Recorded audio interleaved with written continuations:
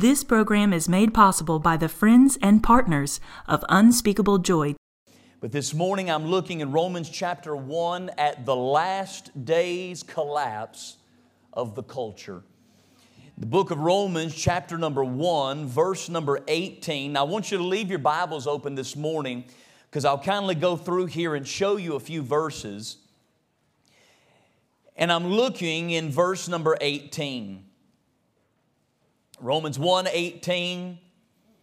For the wrath of God is revealed from heaven against all ungodliness and unrighteousness of men, who hold the truth in unrighteousness. Now that little phrase right there struck me. They hold the truth. They possess the truth, but yet they're still unrighteous. Now you put it like this, and this is not a hard thing to understand. We always used to say it, they know it, but they don't know it. They hear it, but they don't believe it. How many of you knows fire's hot and electricity burns, but you still don't flip the breaker off every time you change an outlet? All the redneck men said amen right there. It's because what you know does not always translate into what you believe. And the Bible says in verse 19, because that which may be known of God is manifest in them, for God hath showed it unto them.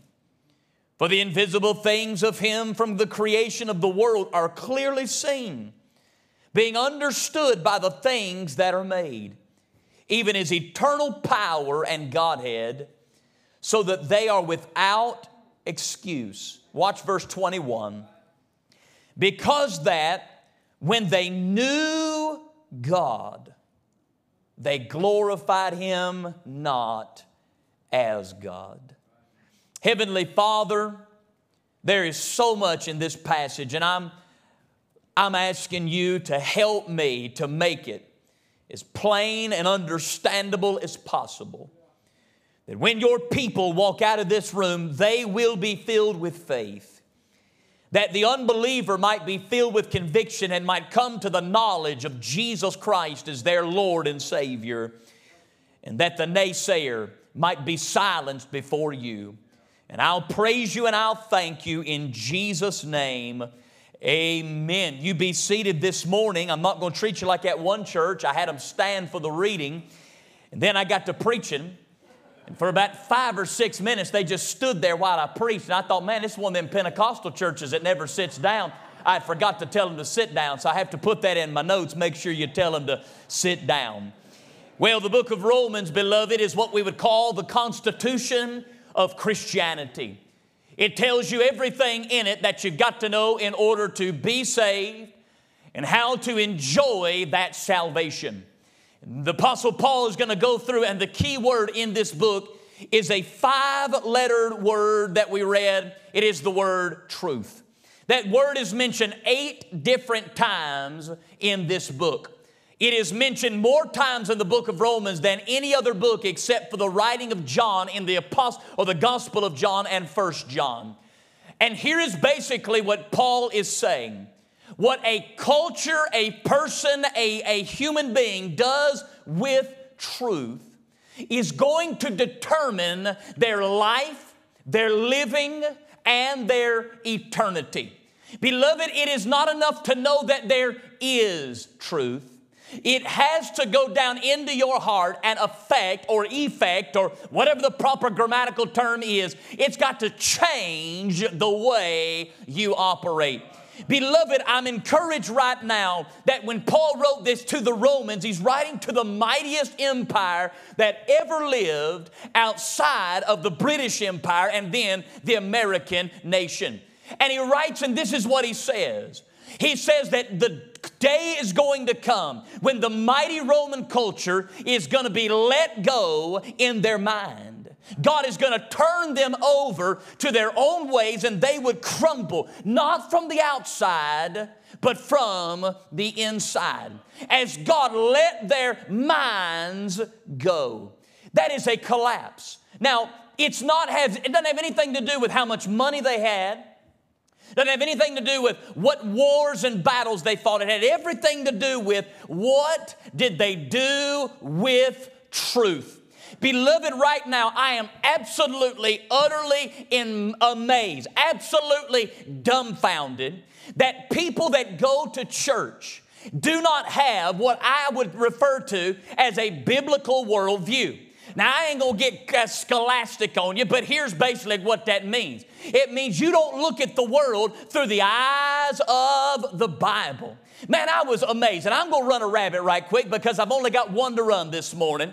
I was utterly amazed several weeks ago when Roe v. Wade was overturned, and the Christians that posted on social media, and I got puking sick. I had to turn the thing off. The Christians that posted and started saying things like, well, I hope all the Christians that are applauding the overturning of Roe v. Wade will have to adopt all of these unwanted children that are in this. I'm pretty sure it's Christians that have been adopting the entire time, but that's neither here nor there. What bothered me was this. These are believers. They hold the truth, but they hold it in unrighteousness. Can I give you 3 little introductory statements? I promise they won't take long and they may not matter, but I feel like somebody needs to hear this. Number 1, here's the first statement. There is truth. There is a right and there is a wrong. There is a good and there is a bad. There is righteousness and there is unrighteousness. I didn't say there is a truth. I didn't say there is the truth. There is just truth. It doesn't have facets. It doesn't have faucets. It doesn't have lines, and it doesn't have corners, and it doesn't have gullies. It is just truth. You know what truth is? Jesus said it in John 17:17. Sanctify them by the truth, for thy word is truth. That book you have in front of you, 66 books, Genesis to Revelation, 2 Testaments, Old and New, that holy inspired writ that you hold in your hands right there. It's not just a good book. It's not just a holy book. It's not just a sacred book. It's not just God's book. It is the Word of the living God, inspired from cover to cover. It is the Word of God. It contains the Word of God through and through, jot and tittle, line, reason, and thought. It is the Word of God. There is truth. Number 2, there is only one truth. There is not your truth and then their truth. There is not his truth and then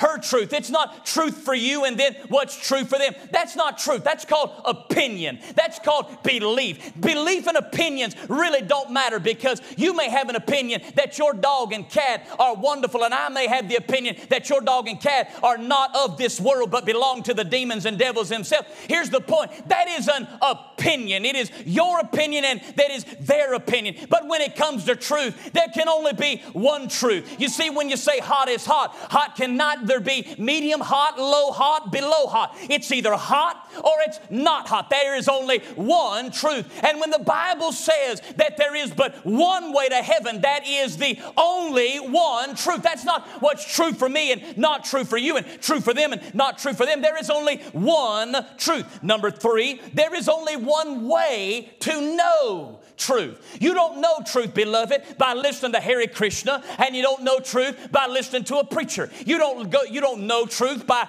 hearing what the Baptist saying, hearing what the Methodist saying, hoping that the Episcopalians have figured it out by now, and just praying that the Pentecostals don't run you over while they're talking about it. It has nothing to do with creed. It has nothing to do with denomination. It has nothing to do with person. It is one way to know it, and that is through the inspired word given by the incarnate Word, Jesus Christ. There's only one way to know it. Now, in light of that, here's what you got to understand about what I'm about to say. If that book is the only source of truth, then it is going to be right in every facet that it says, including culture. You see, in Romans chapter 1, I never put 2 and 2 together until yesterday morning. In Romans chapter number 1, Paul writes to the mighty Roman Empire, and this is what he says. He says the day is going to come in the mighty Roman Empire that God is going to turn over the mind. That God is going to turn over the culture, and it's going to come through a progression of things. Beloved, you're looking around right now and you are watching the culture around you crumble right before your very eyes. And I began to think, God, it can't just be a culture thing. It's got to be a last days culture thing. You know why? Because all culture is going to have to crumble in order for every culture to receive and accept the way of the Antichrist. Beloved, you and I both know right now in America there are people and they ain't saved. They're not born again. But I promise you, you try to take their freedom and put them up under the rule of one world power, honey, you're going to have a war on your hands like you ain't never seen before unless the culture around them so crumbles. There are people right now in Great Britain, they just came out of a globalist system when they pulled out of the European Union. You'll never take them back in unless the culture crumbles. You see, in the last day, every culture is going to crumble, and they're not going to crumble from without. Listen, I promise you right now, Russia could do everything in its power to try to blow Ukraine off the map, and they'll never crumble that society. You know why? Because they're strong within. But the moment that they begin to crumble from within, it will begin to fall apart on the outside. Nobody can conquer America unless America conquers itself. And it will collapse and crumble. Now remember what I said. If that book is true, it will show you how it's going to happen. Let me give you 3 things, load them up, blow them out, you do with them what you want to do. Number 1, here's what the Bible says from verse number 18 down to verse number 20. It talks to us about the revealing of the truth. You see, God doesn't just tell you, figure it out. You see, He tells you what is right and He tells you what is wrong. Paul says that God is going to reveal the truth of Himself and the right and the wrong and righteousness and unrighteousness. And from verse 18, 19, and 20, He's going to give you 3 places that He gives and reveals that truth. In verse number 19, he says the first place that He reveals truth is in the conscience. You see, what God first does, He says in verse number 19, He says in 19, He says, because that which may be known of God is manifest, where? In them. You see, written on the slab of every soul, there is what we would call an inner moral law. There is this inner moral guide, and we call it the conscience. Now, we have all walks of life in this room right here. We've got up, we've got down, we've got white, we've got black, we've got rich, we've got poor, we've got Democrats, we've got Republicans, we've got all of these different segments, but all the things we disagree on. There are certain things we're absolutely in perfect agreement on. If somebody pulled a weapon out right now and gave you the choice to take my life, I pray to God everybody in this room would say, that's not right. Why? Because innate inside of every human heart, there is a conscience. Now, that couldn't just come from the Big Bang. That can't just come from a hoping in a tadpole in a pond somewhere that just one day just popped up and said, well, you get a conscience and you get a conscience. No, if it was by chance and by reason and by chaos, this one would have a conscience and that one would have a conscience. And this is what you'll find. Every human heart has a conscience until it's seared. God says, I reveal that there is a God in heaven in the conscience. Number 2, I reveal that there is a God in heaven in verse number 19, or in verse number 20, I reveal it in the creation. He says, for the invisible things of Him from the creation of the world are clearly seen. This morning, listen, I'm not a scientist. I don't pretend to be a scientist. I don't understand science. I didn't like science in school. I'm a common sense type of guy. If you can build a thermodynamic nuclear bomb, but you can't get it out of the rain, you're really not doing us any good. If you can just absolutely make millions upon millions upon billions of dollars, but you don't know when to pull forward at Chick-fil-A when they tell you to get behind that car, you're doing me no good in life. So I'm just a common sense thinker. Am I right about it? You with me? Here we go. When I looked up at the sky this morning, I never one time looked up at that sky and said, man, what a beautiful sky. I sure am glad that all the atoms blew together in the Big Bang and put that blue sky like that. I never one time looked at the grass on the ground and said, man, I love the flickers of the blades of that green grass as they flow in the wind. Thank God that the Big Bang got it right. I never one time looked at the sun as it popped up in the eastern sky and rose up in all of its glory and all of its power and said, thank God that it all came together like it should have. No, somewhere inside of every intelligent human heart that has a common sense mind and a common sense of reason inside of them that hasn't been poisoned by the liberal mindset of our insane culture, that hasn't been poisoned by some deadbeat professor that wouldn't know their head from a hole in the ground. If that common sense mind, you would look up and say, that's a mighty big sun. Somebody had to put that there. And that's a mighty big sky. Somebody had to paint it like that. Honey, here's what I'm telling you. Every bird that flies through the sky is declaring that there is a God in heaven. Every gerbil that runs across the field is declaring that there is a God in heaven. Every dog that barks and wags its tail is declaring that there is a God in heaven. Even every snake that slithers across the ground in its glory and in its doom, or whatever you want to say, is declaring there is a God in heaven. Every time a little baby comes forth from the matrix womb of its mother and life is made, it's declaring there is a God in heaven. Every time somebody has hope in this life of no life, it's declaring there is a God in heaven. A common sense mind looks at creation and says there is a God. But then the third way God reveals truth is in verse number 21. He reveals it through the Christ. Here's what he says in verse number 21 of this passage. He said, at the end of verse number 20, he says, even his eternal power and Godhead. Here's what God says. He says the time came for me to make my ultimate show about the one way to know me. He said I didn't need to send an angel. I didn't have to send a delegation. I didn't have to send a Hosanna choir. When God wanted you and I to know Him, He sent one man, and that man was the God-man. That man was the Lord Jesus Christ. He didn't raise up Noah. He didn't re-raise up Moses. He didn't send Elijah. He didn't ask Elisha to go. He searched all of heaven and He found the most perfect one. He found the most holy one. He found the most righteous one. And when Jesus was born in Bethlehem of a virgin womb, and He came forth and He cried the cries like no baby had ever cried before, He was making a declaration, there is a God in heaven. And at 8 days old, when they circumcised Him in the temple, and Simeon picked Him up and said, surely this is the salvation of Israel. He was declaring there is a God in heaven. And at 12 years old, when He was teaching in the temple after His bar mitzvah, and the doctors and the lawyers were amazed at His doctrine,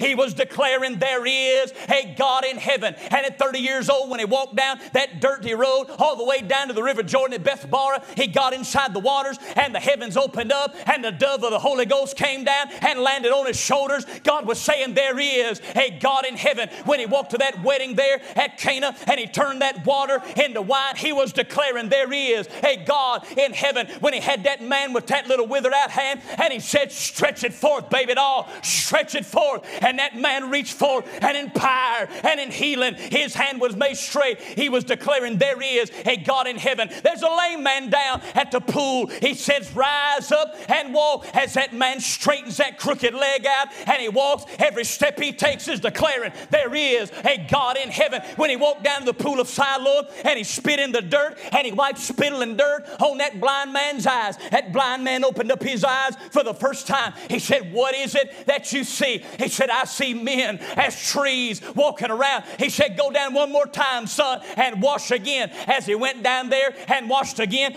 his eyes popped open. He said, surely there is a God in heaven. Peter and James and John go up to the top of the Mount of Transfiguration as Moses and Elijah at the top of the Mount of Transfiguration. They look and they say, oh God, it's them. It's Moses the lawgiver. It's Elijah the prophet man. But there's one here that's more holy than Moses and more righteous than Elijah. It's the God man, and the God of heaven opened up the heaven. He said, this is my beloved son in whom I'm well pleased. Jesus was declaring there is a God in heaven. But one day in a little garden tomb, a dead Nazarene was rolled on the inside. They took that stone, they rolled it over the tomb, they sealed it with that Roman seal. They put a quaternion of soldiers out there. But on that third and glorious morning, the sun got up, the Roman soldiers left, and He resurrected, and He declared as He walked out victorious over death, hell, and the grave, there is a God in heaven. And every time we open that book and we preach the Christ, the Son of the living God, we're declaring there is a God in heaven. But you get to this culture, and after truth is given to them, they lead to number two, they revolt against the truth. Can you imagine?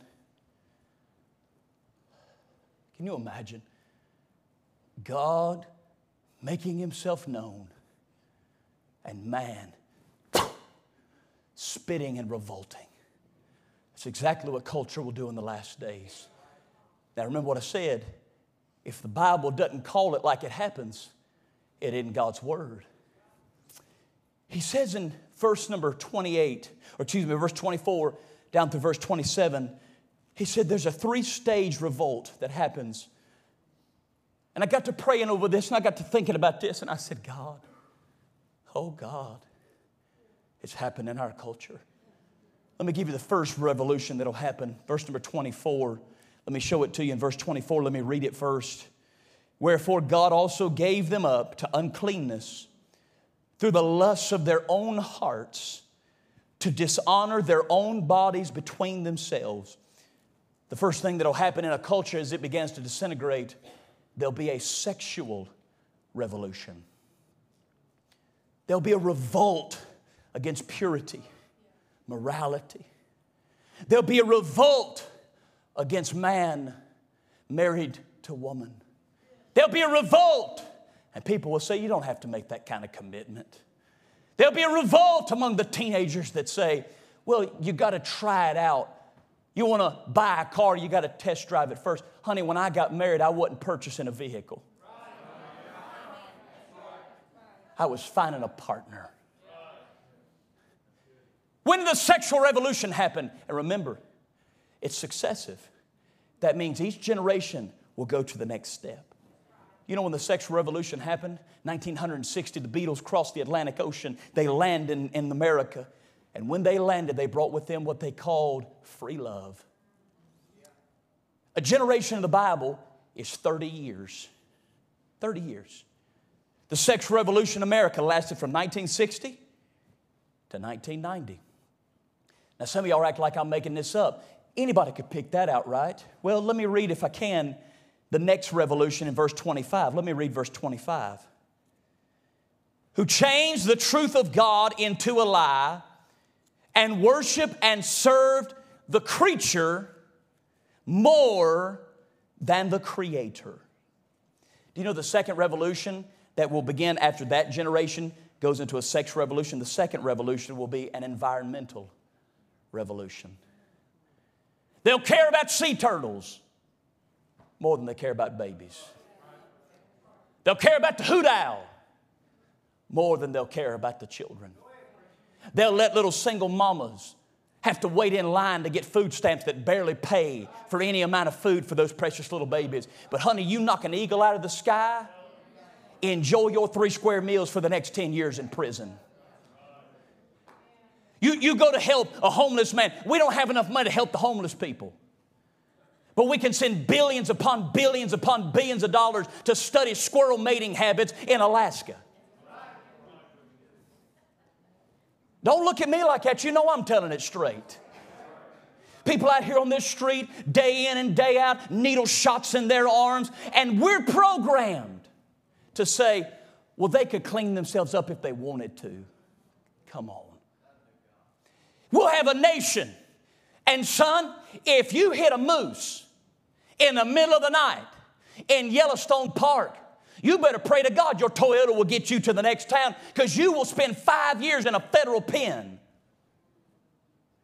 But murder a little old lady in her house, and they'll parole you in 3. You know why? Because they began to worship the creature more than the creator. There are men in this church right now that are business owners that pay money upon money upon money upon dollar because the EPA has told you you're polluting the economy or polluting the environment. Taxes and fees. But let's build battery-powered cars for everybody. And every 10 years we've got to replace the batteries that will so poison the ocean. Let's shut down an entire state called West Virginia that mines for coal because it burns the atmosphere up.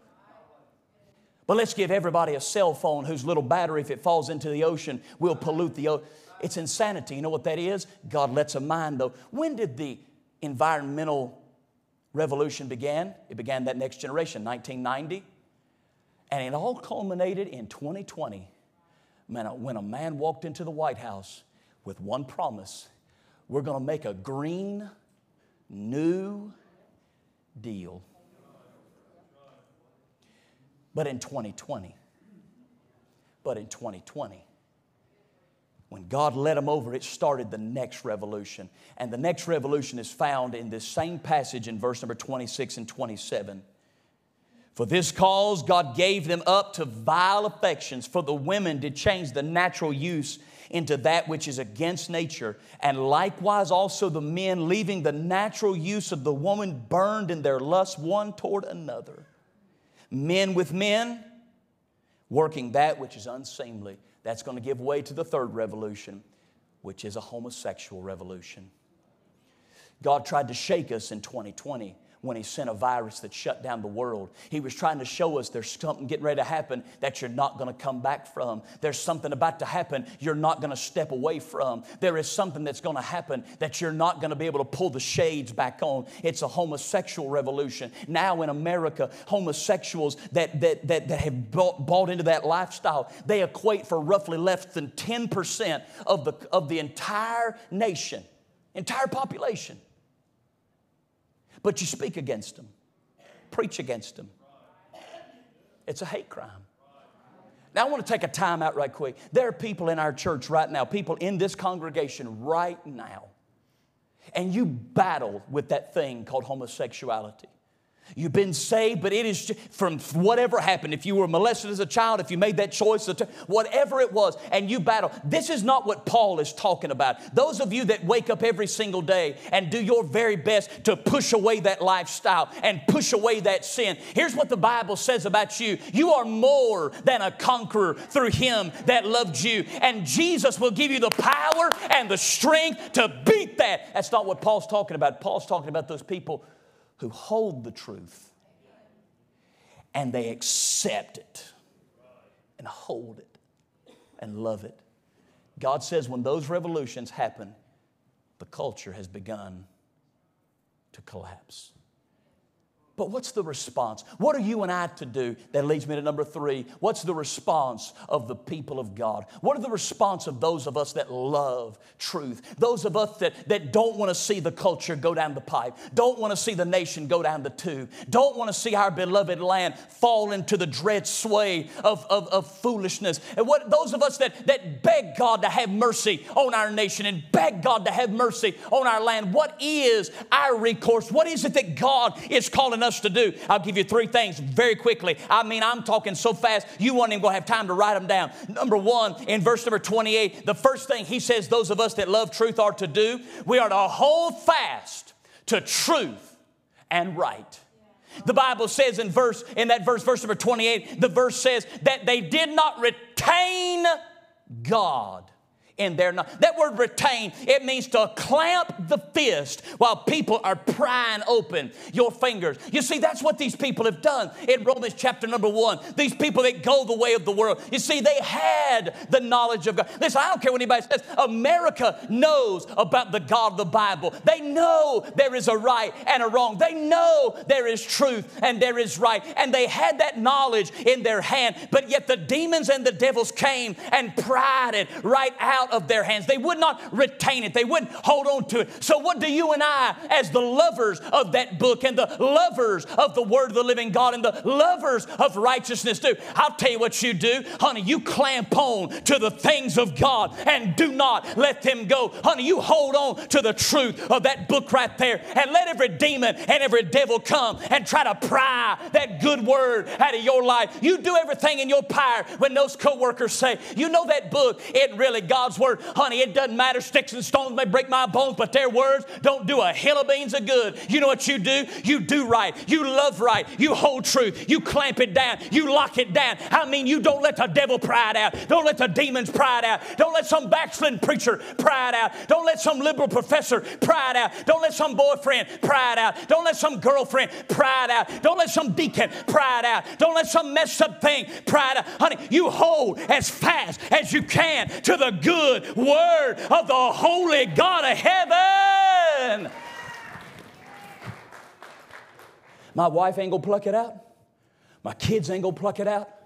A church ain't gonna pluck it out. A Congress ain't gonna pluck it out. A nation ain't gonna pluck it out. A devil ain't gonna pluck it out. A demon ain't gonna pluck it out. Ain't nothing, ain't nobody, ain't no thing, ain't no how gonna pluck my faith in this book out. And they'll rage and they'll moan and they'll whine and they'll do everything in their power. But when I open it up, I'm holding it close. And when I turn the page, I'm holding it close. Why? Because I'm gonna believe it. I'm gonna trust it. I'm gonna hold it no matter who tries to rip it out of my soul. Number two, what else do we do? Number two, we don't just hold fast to the truth, but we've got to be filled with God and goodness. Now watch what it says about these people in verse 29. It says, being filled with all unrighteousness. And then Paul's going to list 23 things that describe all unrighteousness. 23 in the Bible is the number of Jezebel. Here's what's going to be unleashed in the last days. The spirit of Jezebel. That's what you're seeing right now. You're seeing the spirit of Jezebel, that perversion spread around. So if they are filled with wrong and unrighteousness, what am I going to have to be filled with? I've got to be filled with God and goodness. Now listen to me, honey. I'm telling you right now, listen to me. The devil is going to bring everybody into your life that is filled with the poison of lies, the poison of sin, the poison of wrong. You know what you're going to have to do? You're going to have to say, God, fill me with love. Fill me with truth. Fill me with you. Every morning, I mean before your little feet even hit the bed floor, before you even lay your legs out from under the covers, I mean before you even turn off your electric blanket, before you even go to the bathroom, before you even put on your bathrobe, before you even step off out of that bed, you need to say, God, I ain't gonna make it if you don't fill me right now. I ain't gonna make it if you don't anoint me right now. I want to be filled with love. I want to be filled with grace. I want to be filled with goodness. I want to be filled with truth. I want to be filled with right. But then watch out, because the devil's gonna send somebody and something your way to poke a hole in your bucket. So you know what happens when you got a hole in your bucket? You got to keep filling. You got to fill the top of that bucket quicker than the hole in that bucket. And listen to me, I ain't a bucket man. I only own 2 buckets. I know y'all looking at me, what are you talking about? Well, if you'll ever study buckets, and you ain't got to study them long, you know what you'll find? The hole in the top you pour into is always bigger than any hole that's put into it. You can put 100 holes into it, but the top is always bigger. You know what that means? Let the devil poke at you. Let the demons prod at you. Let those unsaved family members poke at you. Let those unsaved demons in your family and at your work poke at you. But the hole at the top is bigger. So you say, God, I got holes in me here. I got holes in me there. But you're a bigger God. You can pour more love in. You can pour more grace in. You can pour more truth in. God, fill me to the brim. And when I get a little low, fill me up more. But number 3, and I'm done. I'm out of here. I'm done. I done sweat through my drawers. I'm done.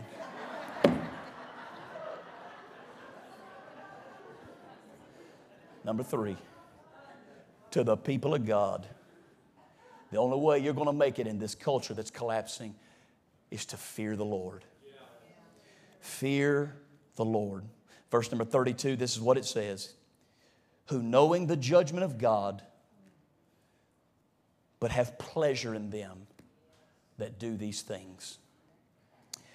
You see, this culture knows that the God of heaven is a God of wrath, a God of justice. But you know what they do?